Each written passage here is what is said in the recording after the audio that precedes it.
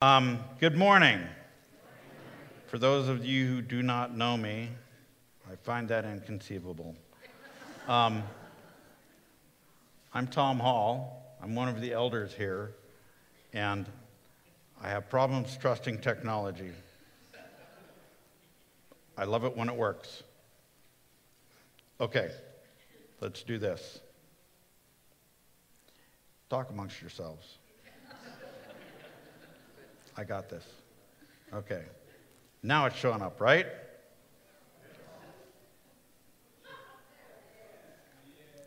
Okay, so we got to hit this button right here. Yeah! Okay, I haven't preached in a while, and I am feeling a little bit out of the rhythm. And post-surgery, my brain is working a little weird. So just like your computer, if I freeze up, just turn me on and off again, and I will be fine. We'll do this. Okay, we have been doing an in-depth deep dive into our mission statement that you can all see. So if you read it with me, please. We exist to be a people who embody and proclaim the life-giving fullness of the gospel. We are looking at our core values as we go through this and what it means to be a people. I'd like you guys to memorize that. There will be a test next week. Mike has done a fabulous job of working through the first few lines of this. The first one being that a biblical church is word-centered. We are centered, we are focused on the Word, what the Word of God says. And in the beginning was the Word, and the Word was with God, and the Word was God. So to be word-centered is to be, come on, Jesus-centered. Mike did this.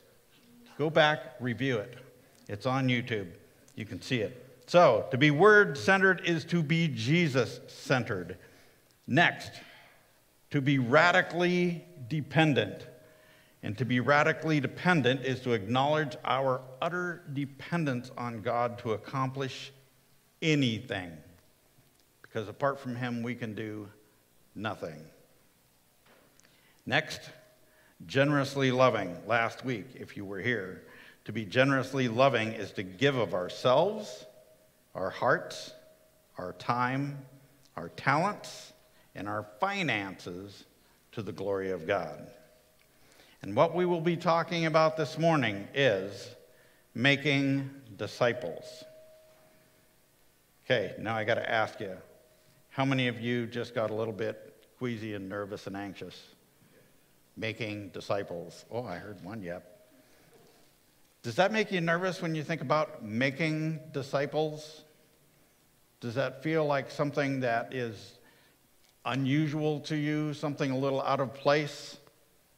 I know for a number of years that was my case, because we often have these excuses for being nervous about making disciples.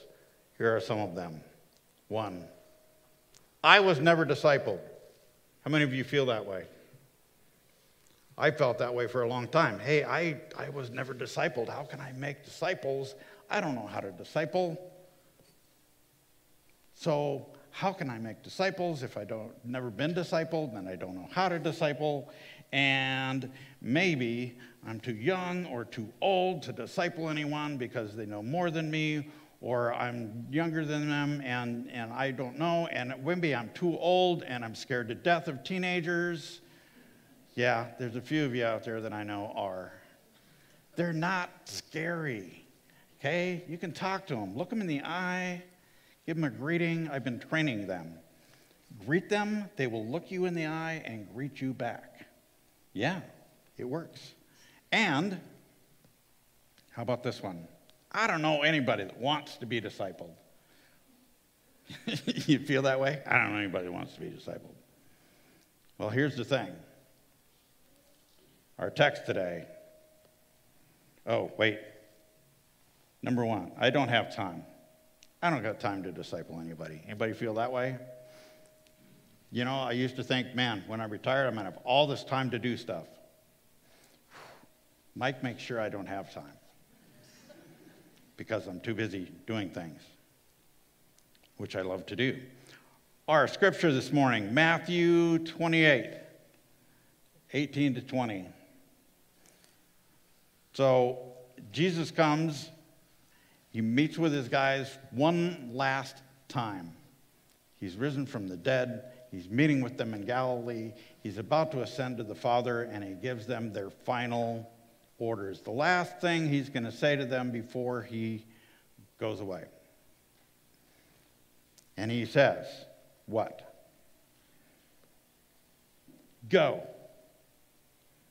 Now, I've been around a long time. I remember missions conferences. You guys remember missions conferences at your church? Yeah. And when you saw this thing that said, go, what did you think of? It scared me to death. I was sure God was going to send me to some place, and, you know, at that time it was like Africa, Africa. We got to go to deepest, darkest Africa, and we got to evangelize these people in deepest, darkest Africa. And the awkward missionaries would stand up front in their strange suits because they were out of style, and they would talk to us about being missionaries in deepest, darkest Africa, and we needed to go. And it scared me to death because I didn't want to go there, and I didn't want to dress funny and be awkward.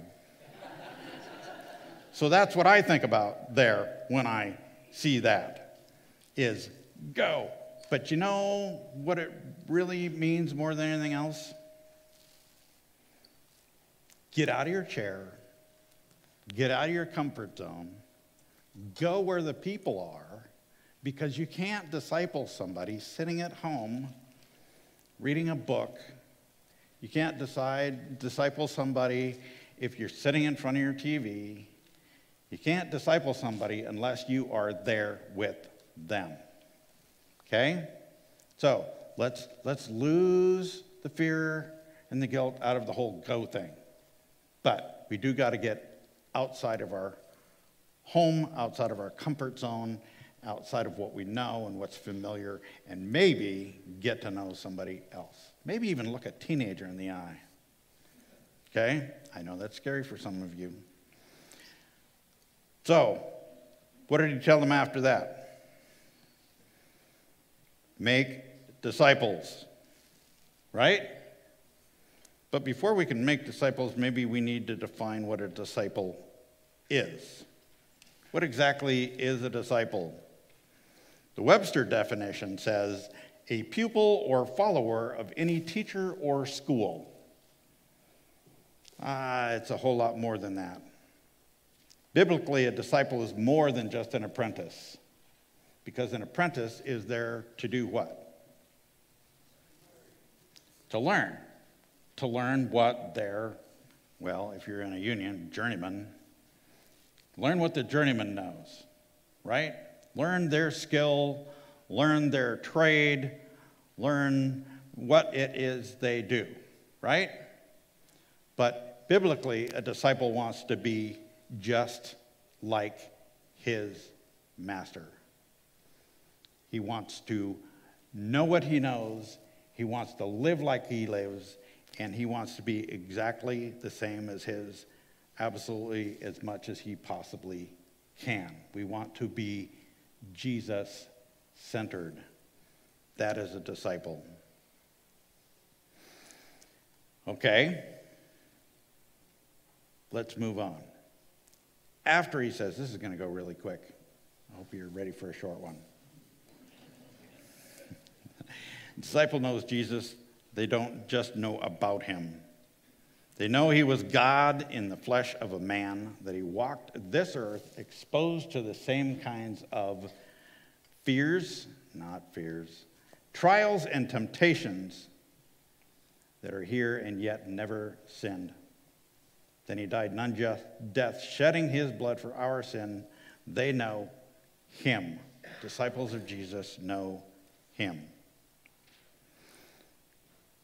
So then what did Jesus tell them?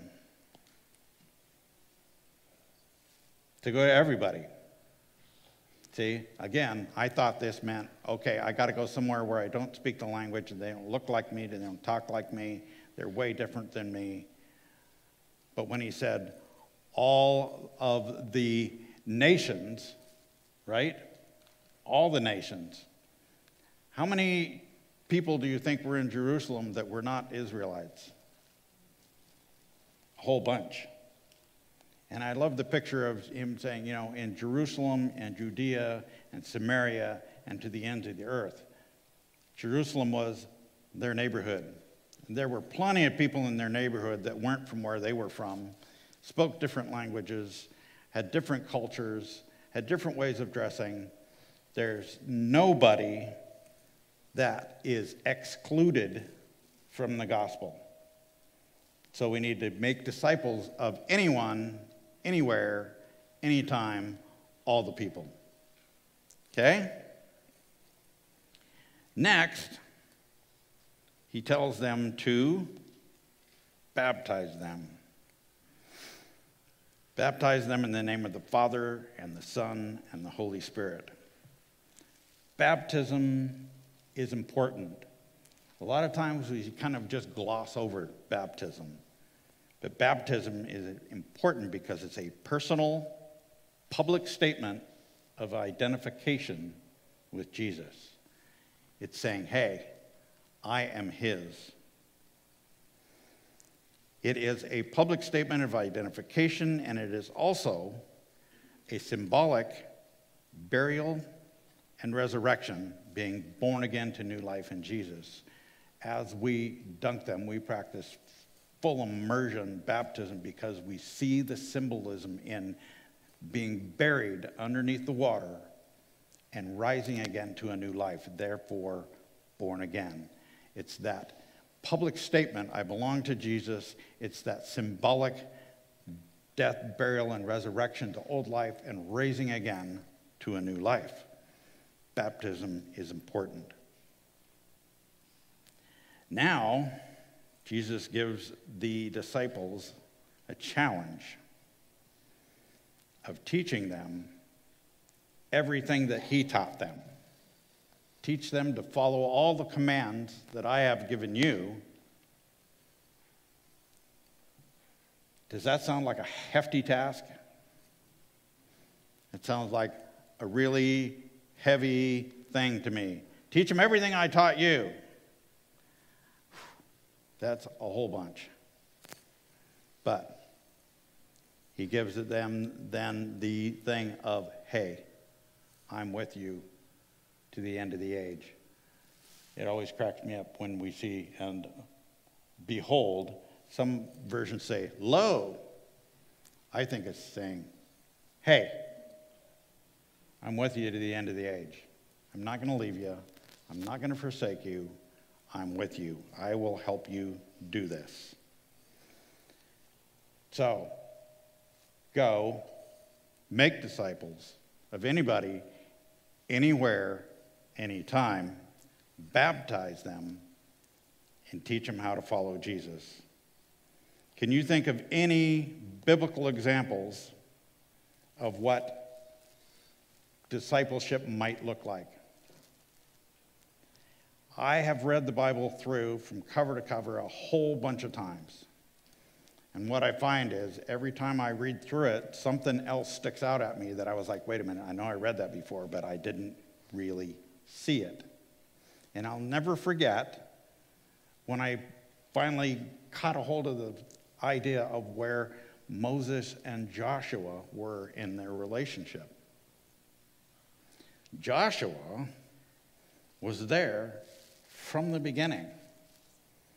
If you look at where he was when he's first mentioned and you trace back, you go, hey, wait a minute. Joshua actually was with Moses and the people of Israel when they crossed the Red Sea. He walked across the Red Sea on dry land with the nation of Israel.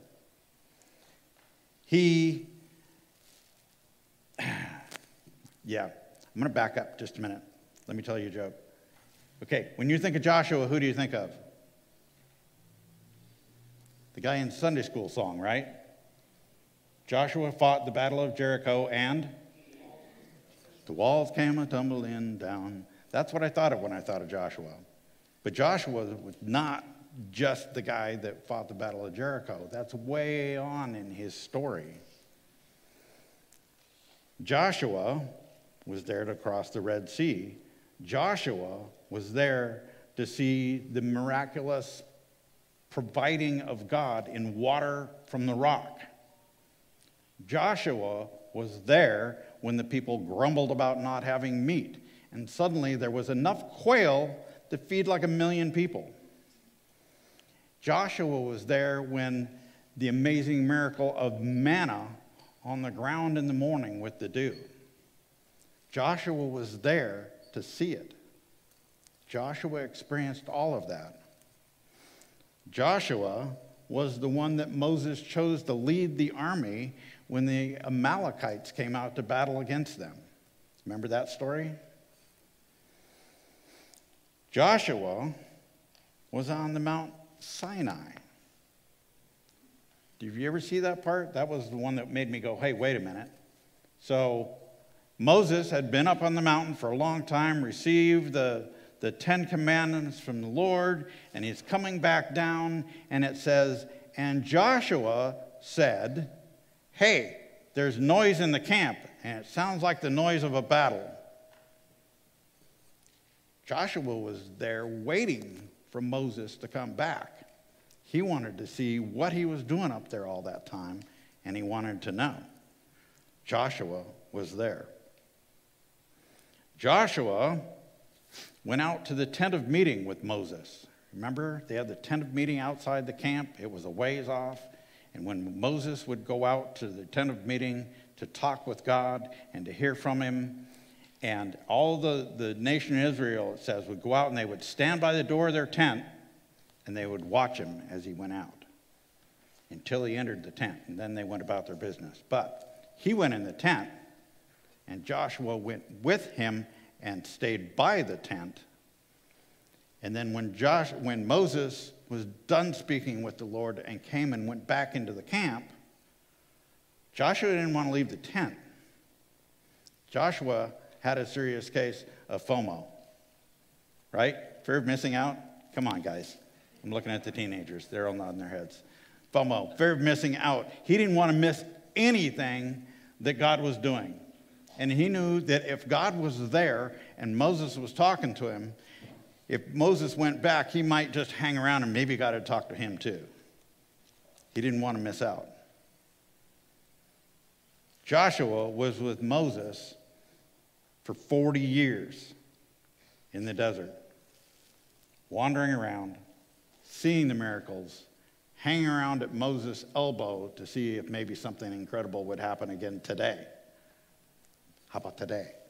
How about today? Maybe another miracle happened today. This is awesome. Until it came time to go into the promised land. And Moses laid his hands on Joshua, and he put him in charge to lead the nation of Israel across the Jordan River and into the promised land, which Moses didn't get to see. He got to stand on a hill and look at it, but he didn't get to go with them. Moses discipled Joshua. Now, we're not told about a program. We're not told about a book. Here's how you go, okay, discipleship 101. What we're told is that Joshua was there with Moses. They spent time together. If you're going to go and make disciples, you need to spend time with them. It's about a relationship. It's not about a program. It's not about a book. It's about a relationship and sharing how God has worked in your life and teaching them to obey all that he's commanded you.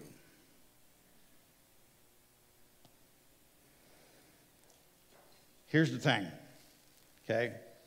Talking to the kids again. Influencers, okay? We know about influencers, okay? There are people, old folks, there are people that post stuff on Instagram, okay?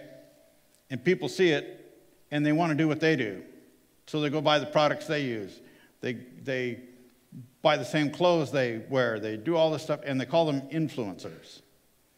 There was a time when someone in my house was posting about stuff on the Instagram, and a company noticed what they were doing, and they started sending her free stuff so that she would mention it on her Instagram because she was an influencer. You know what? We're all influencers. We have influence. We can be influence that point people to Jesus and help them become disciples. Disciples are disciplers. They make disciples for Jesus. If you are a disciple, you are meant to be a discipler. Sometimes maybe you are unawares. Trust me, people are watching you. They're seeing what you do. They're seeing how you walk with Jesus. And sometimes they're going to imitate that, which scares me to death. I don't know about you, but it scares me. Let's talk about Jesus and his disciples. Jesus picked 12 nobodies from nowhere and discipled them. Again, they didn't want to just know what Jesus knew.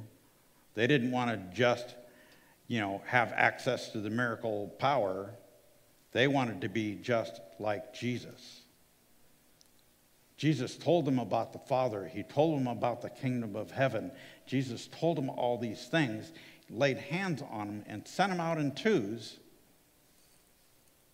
to preach the kingdom of God. And when they came back, their minds were blown. They were like, hey, we healed sick people. We cast out demons. Demons were listening to us because we did it in your name, and they left. This was absolutely amazing. Jesus passed what he had and what he knew on to his disciples. How long did he have those disciples? Only about 3 years. And yet, when he gave his disciples this marching orders, it's changed the world. The church is a reproductive organism.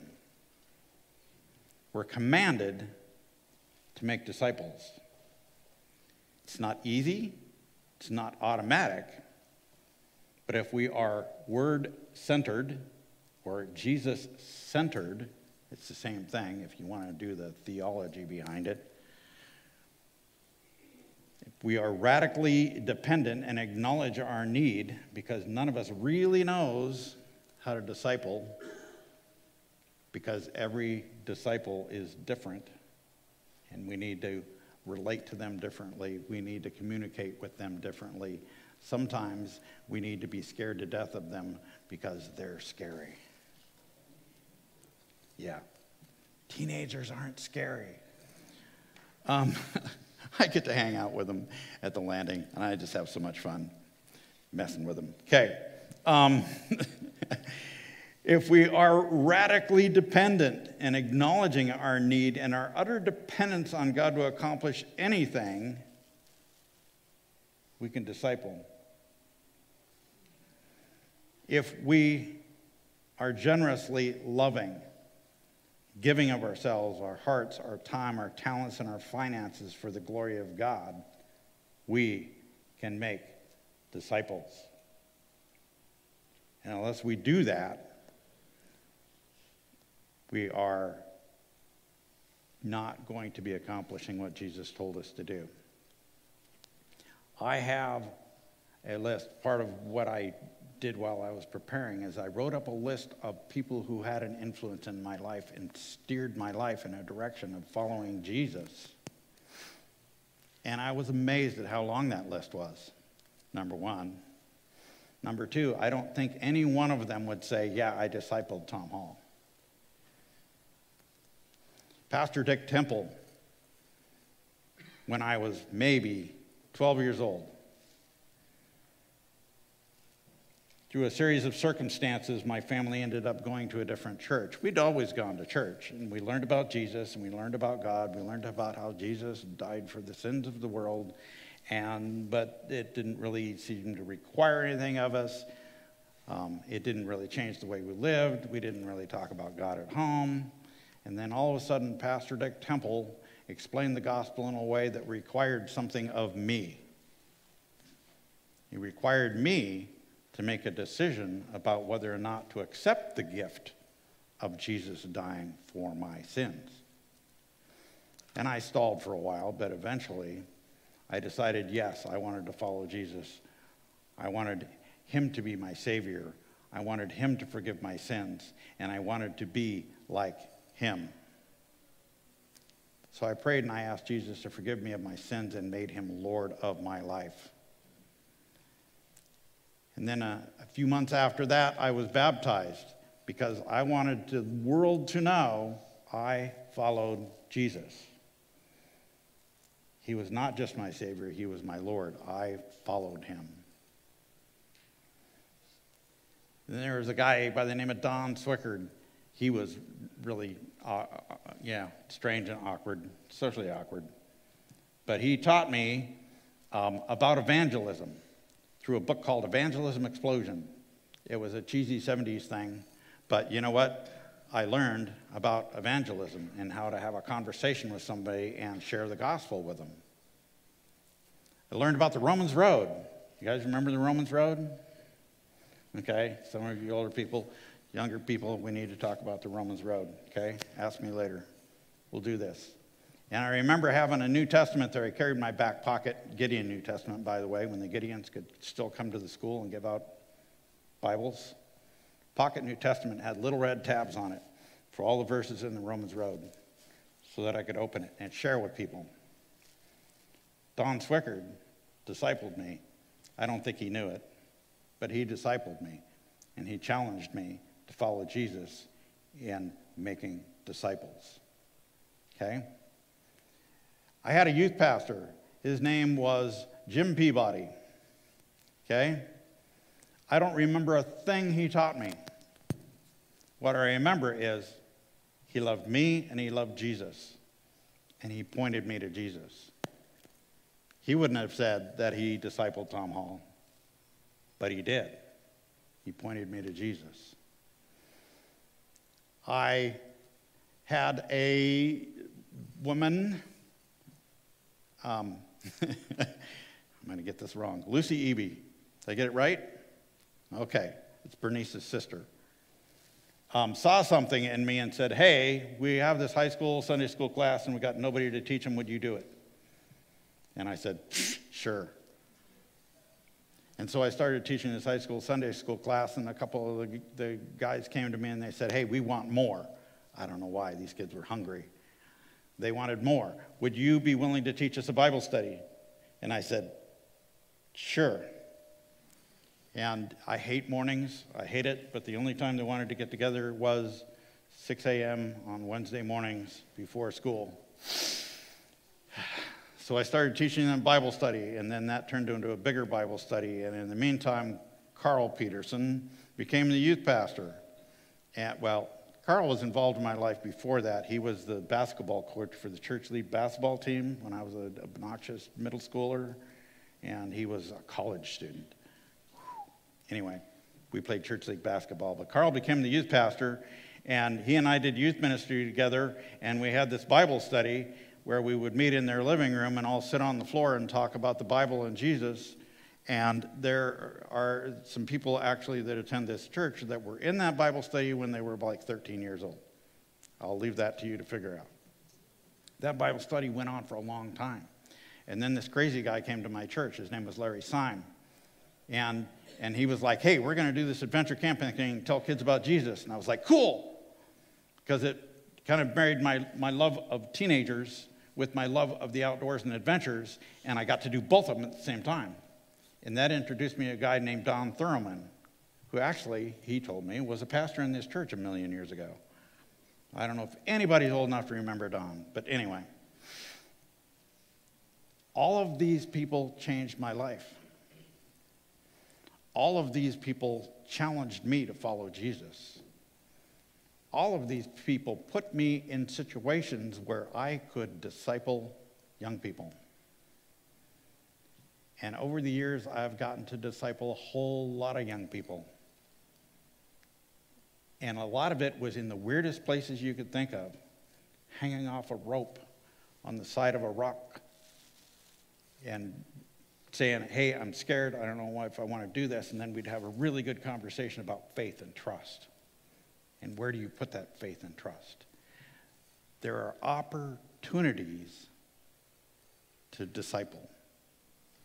And you don't have to make it weird and awkward. You don't have to have a book and a program. All you got to have is being word-centered, being radically dependent, being generously loving, and you will make disciples. Will you pray with me? Father God, we are thankful for the people in our lives that pointed us to Jesus. We are thankful for the time that they put in shaping our lives. The people that we watched love you and made us want to love you. Lord, I pray that you would work in our hearts, Lord, that you would point us to opportunities in the Landing and in the Rising and in Ochco Christian Camp and in Young Life and in all the ministry opportunities there are in this town, the shelters, all of the different places that we can go and be with people and love them in your name. Lord, we want to make disciples. We want to be a disciple-making people. And I just pray that you would help us to examine where we are and what we're doing and see how you are working through us to make disciples. Pray all this in Jesus' name. Amen.